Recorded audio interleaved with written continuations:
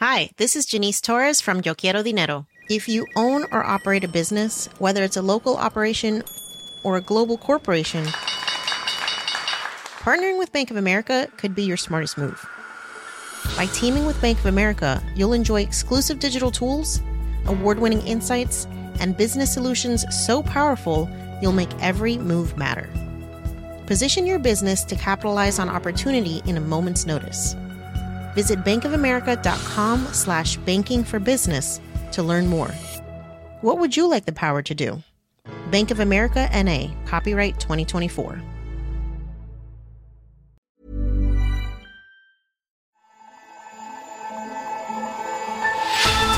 Hello and welcome to Economist Radio. You're listening to Babbage, our weekly show on technology and science. I'm Kenneth Cukier, a senior editor at The Economist, and coming up on today's show, I speak to the billionaire investor and philanthropist Stephen Schwarzman about his massive donation to Oxford University, where part of it will be for a new institute for ethics in artificial intelligence. These people are uniquely positioned to help think through some of the core values of Western civilization. And relatedly, what can be done to create more trust around AI? A lot of people are focused on robots that will upend the workforce and murder us in our sleep. And I would argue that the concern has more to do with a longer-term outlook on what our geopolitics look like than what we've seen in popular culture.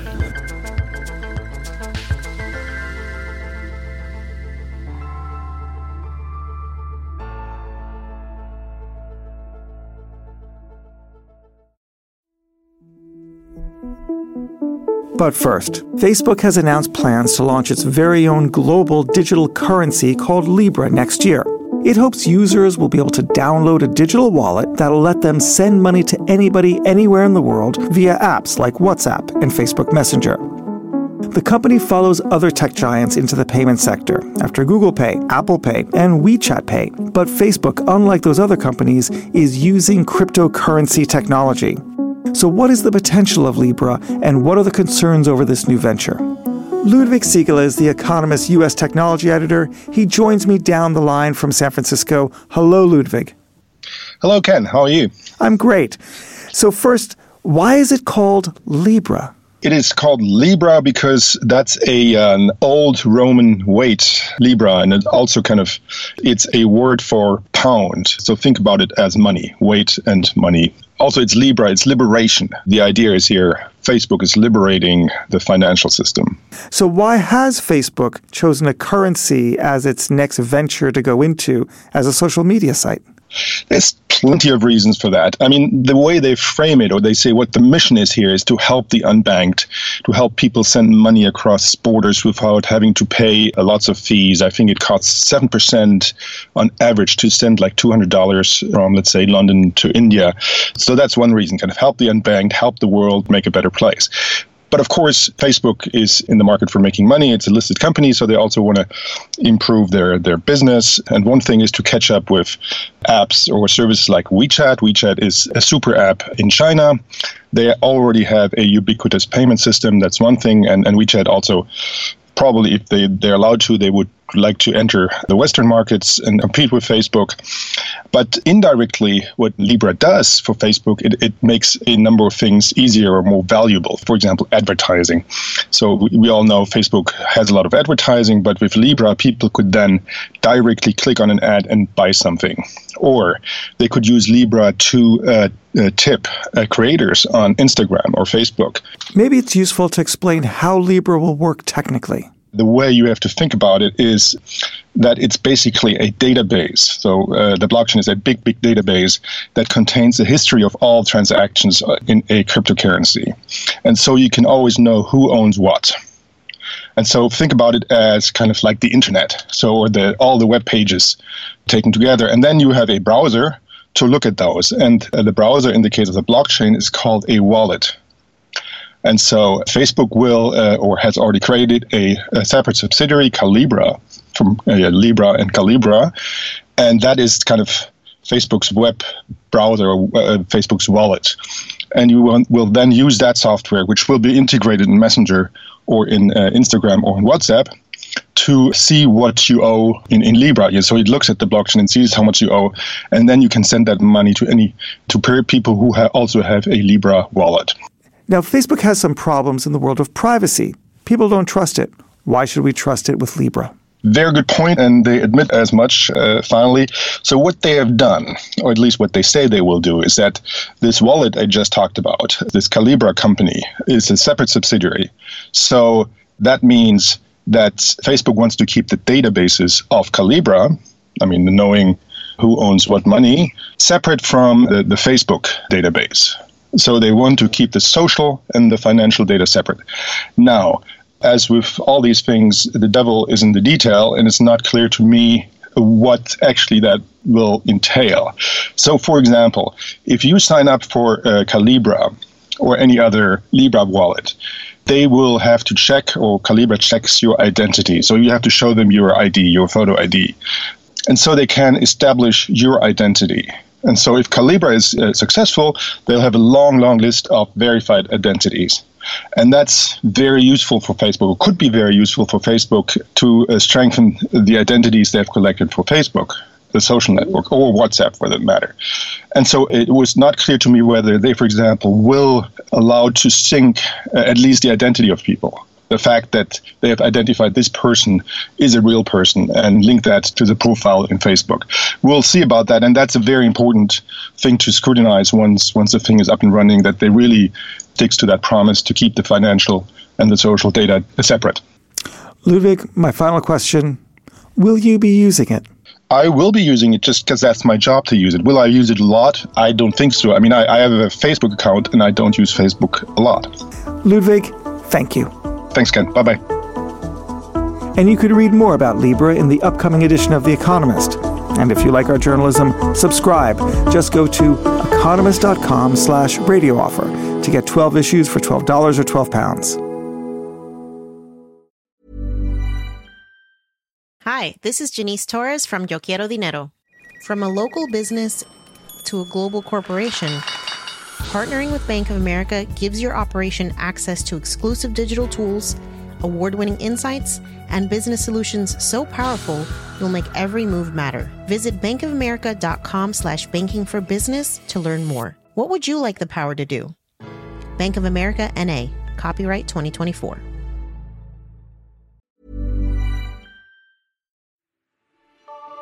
Next up, Stephen Schwarzman is the co-founder and chief executive of the massive private equity firm Blackstone. And he's donating £150 million to Oxford University to set up a new faculty for the humanities. It will also house a new Institute for Ethics in Artificial Intelligence to, quote, explore crucial questions affecting the workplace and society, end quote. Stephen Schwarzman, welcome to Babbage.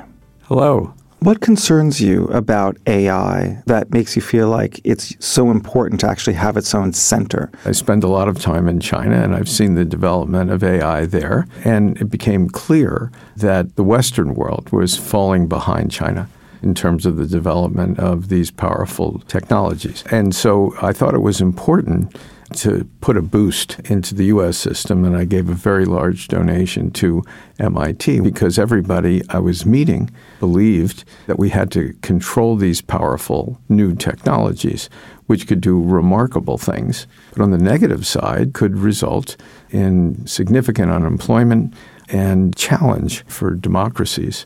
And so part of my donation at MIT was because of the need to stand up Western capabilities on science, but also, importantly, in the ethics area. You've given a lot of money recently to Oxford University, in large part for AI ethics. Why Oxford? So when I was approached by Louise Richardson, who was the head of Oxford, at the end of 2017, I found out that Oxford is ranked number 1 in the world in humanities and number 1 in the world in philosophy. And I started thinking about the human future in the technology world. And I said, these people are uniquely positioned to help think through some of the core values of Western civilization and bring them to the discussion about the trade-offs of the new technologies. And so we've done something in 3 pieces, if you will. The first is getting all of the humanities faculties together at one building. Second, we're going to have a major performing arts center. And the reason for that is to take some of the ideas and be able to play them out, sort of more or less like little festivals. And the third thing that I said, we need an AI ethics component using the humanities people to serve as an interface with government, potential regulators, and the media to understand what needs to be done in terms of the right regulatory environment and culture so that we don't lose control. You know, I had somebody visit me about a month ago, who's a famous person in the artificial intelligence area, and he said he had a commercial idea where he could reduce the workforce in our HR department and accounting by 30 to 40%, and that he could do that for almost any company. And this will probably be rolled out within the next 5 years. And at Blackstone, we have about 200 companies. And you start thinking about the number of people who are going to be unemployed by this one man wandering around just trying to get some business. So why didn't you take him up on his offer? The reason I'm interested in this AI ethics area, which is what you asked me about, is if I take him up on his offer and everybody takes him up on his offer, what's going to happen in these parts of an organization? There are going to be many people who will end up displaced. There are huge numbers of people in China developing this, and this trend is going to accelerate in the West. It makes me feel like maybe you've misplaced your donation. To get a bunch of humanities people together to talk about AI ethics gets you only so far. You're an alumnus of Harvard Business School. You should have given it to Harvard and had all the business people and the MBAs think about these ethical decisions. You have to start this conversation with the issue of what is humanness. We now are starting to have AI that's replicating paintings, and you're going to have the same thing with music. There are going to be functions which humans used to do where they will now be either complemented or competing with machines. And so how you mix that when you're talking about restraining progress makes this an important issue. You need a variety of strainers to go through to figure out what the right answer is, and one of it is Western values. Many of your philanthropic activities, they're focused often on people. And this institute and the focus on AI ethics is a new way of doing that, finding a way for the West to compete with China in AI, not through the algorithm, but through the ethics. Yes, but interestingly, I'm involved with a program called the Schwarzman Scholars. We take superstar students from around the world to China. So I deal with the head of Tsinghua University, it's called. And as soon as my announcement with MIT, he called me up. He said, Steve, we have to do something in the ethics area. Because if you're Chinese, they love new technologies. Just about the worst thing that could happen in China is large-scale unemployment. Because if you could imagine the dislocation I was just describing to you with 30 to 40% people in areas disappearing, this is like really frightening to any government and any social system. Is that something that you feel that you need to sort of put forward in your values to say, hey, wait, rethink this? I think with China, they're not driven by Western values. And there have been many times in history where, quote, Western values weren't prevailing. And this is one of them. There is an issue that I am absolutely captivatedly interested about. How does someone ask someone else for $150 million or for $350 million? How is it that Oxford and MIT have done something right where others, it falls flat? Somebody has to be talking about something that interests you. And so what tends to happen is I don't try and give away a lot of money. I don't wake up in the morning and say, how much money can I give away? I'm in the money-making business for our customers at work. And what happens is when they do well, I do well. And I'm more concerned about what we're doing for our clients. But I respond to a situation where we're making something much better for people or protecting the system that we're in that many people think does not warrant any protection. I tend to like to do something if I think it can be impactful. And so the amount of money is just an artifact of the goodness of the idea. Steve Schwarzman, thank you very much. Well, it was really a pleasure to be here today.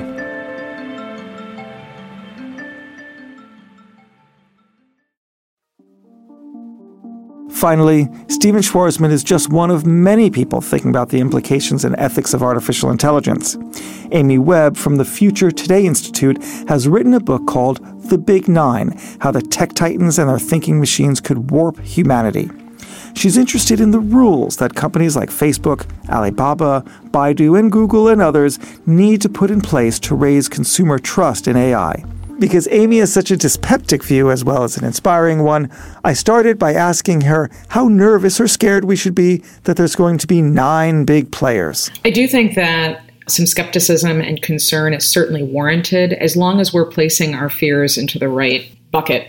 When it comes to AI, there's quite a bit of anxiety right now, and my concern is that it's somewhat misguided. So a lot of people are focused on walking, talking robots and robots that will upend the workforce and murder us in our sleep. There is plenty to be concerned about, and I would argue that the concern has more to do with economics and a longer-term outlook on what our geopolitics look like than what we've seen in popular culture. So between America and China, who do you think is going to win? And what does winning look like? Winning is a complicated term because I don't think that this is necessarily a zero-sum game. If the big 9 win, then in many ways consumers lose. And if the 3 companies that are based in China, who I believe are in lockstep, China's outlook for a new world order, one in which it is able to command a tremendous amount of people and capital in huge parts of the world, then I think democracy loses. So here's, I think, the better way to think about it. At the moment, AI is on 2 different developmental tracks. One which prioritizes speed over safety in a free market economy where delivering products is paramount and where risk modeling and the negative downstream implications of a lot of this stuff is being left off the table because it would slow progress.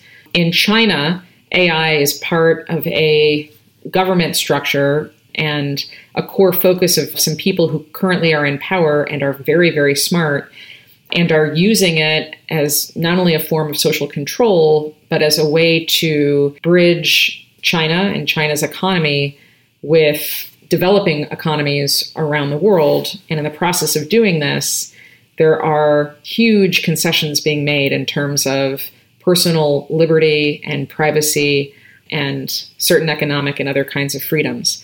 So taken to an extreme, neither one of those outcomes or developmental tracks is a good one. So what do you think the rules should be? Is there any one key or 2 key principles or rules that would allow us to put AI on a firmer footing in society that we could all try to buy in on?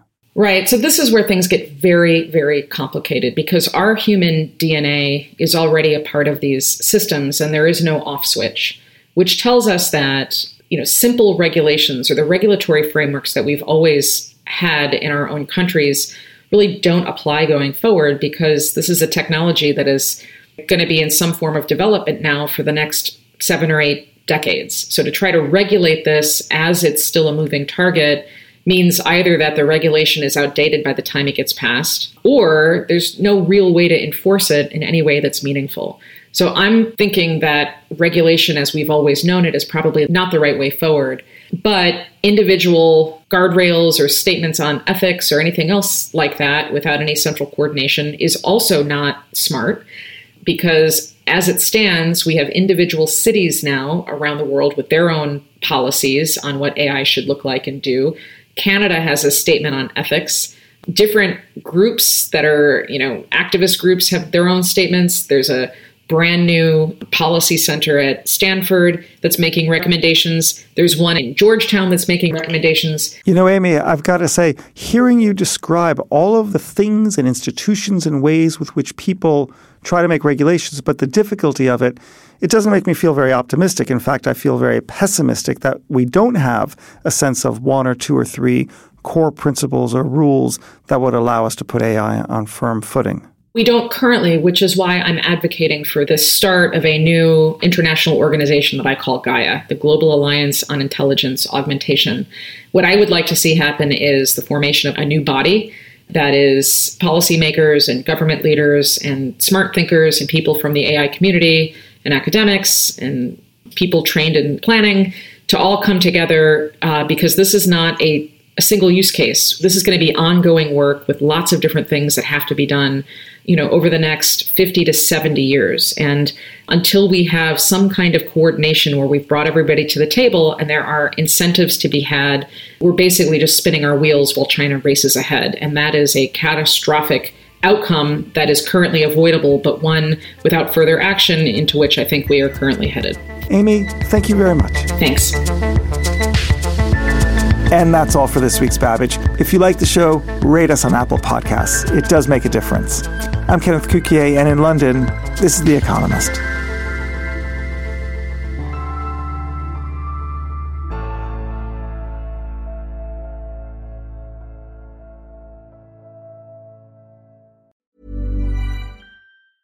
Hey, folks, I'm Mark Maron from the WTF Podcast, and this episode is brought to you by Kleenex Ultra Soft Tissues, your ally to help tackle your allergy symptoms this season. I love the change of seasons, but nobody loves pollen and all those other things floating in the air that make you sneeze during this nice weather. Kleenex Ultra Soft Tissues are hypoallergenic and allergist approved, so fight back against watery eyes and runny noses without worrying about irritating your skin. For this allergy season, grab Kleenex and face allergies head on.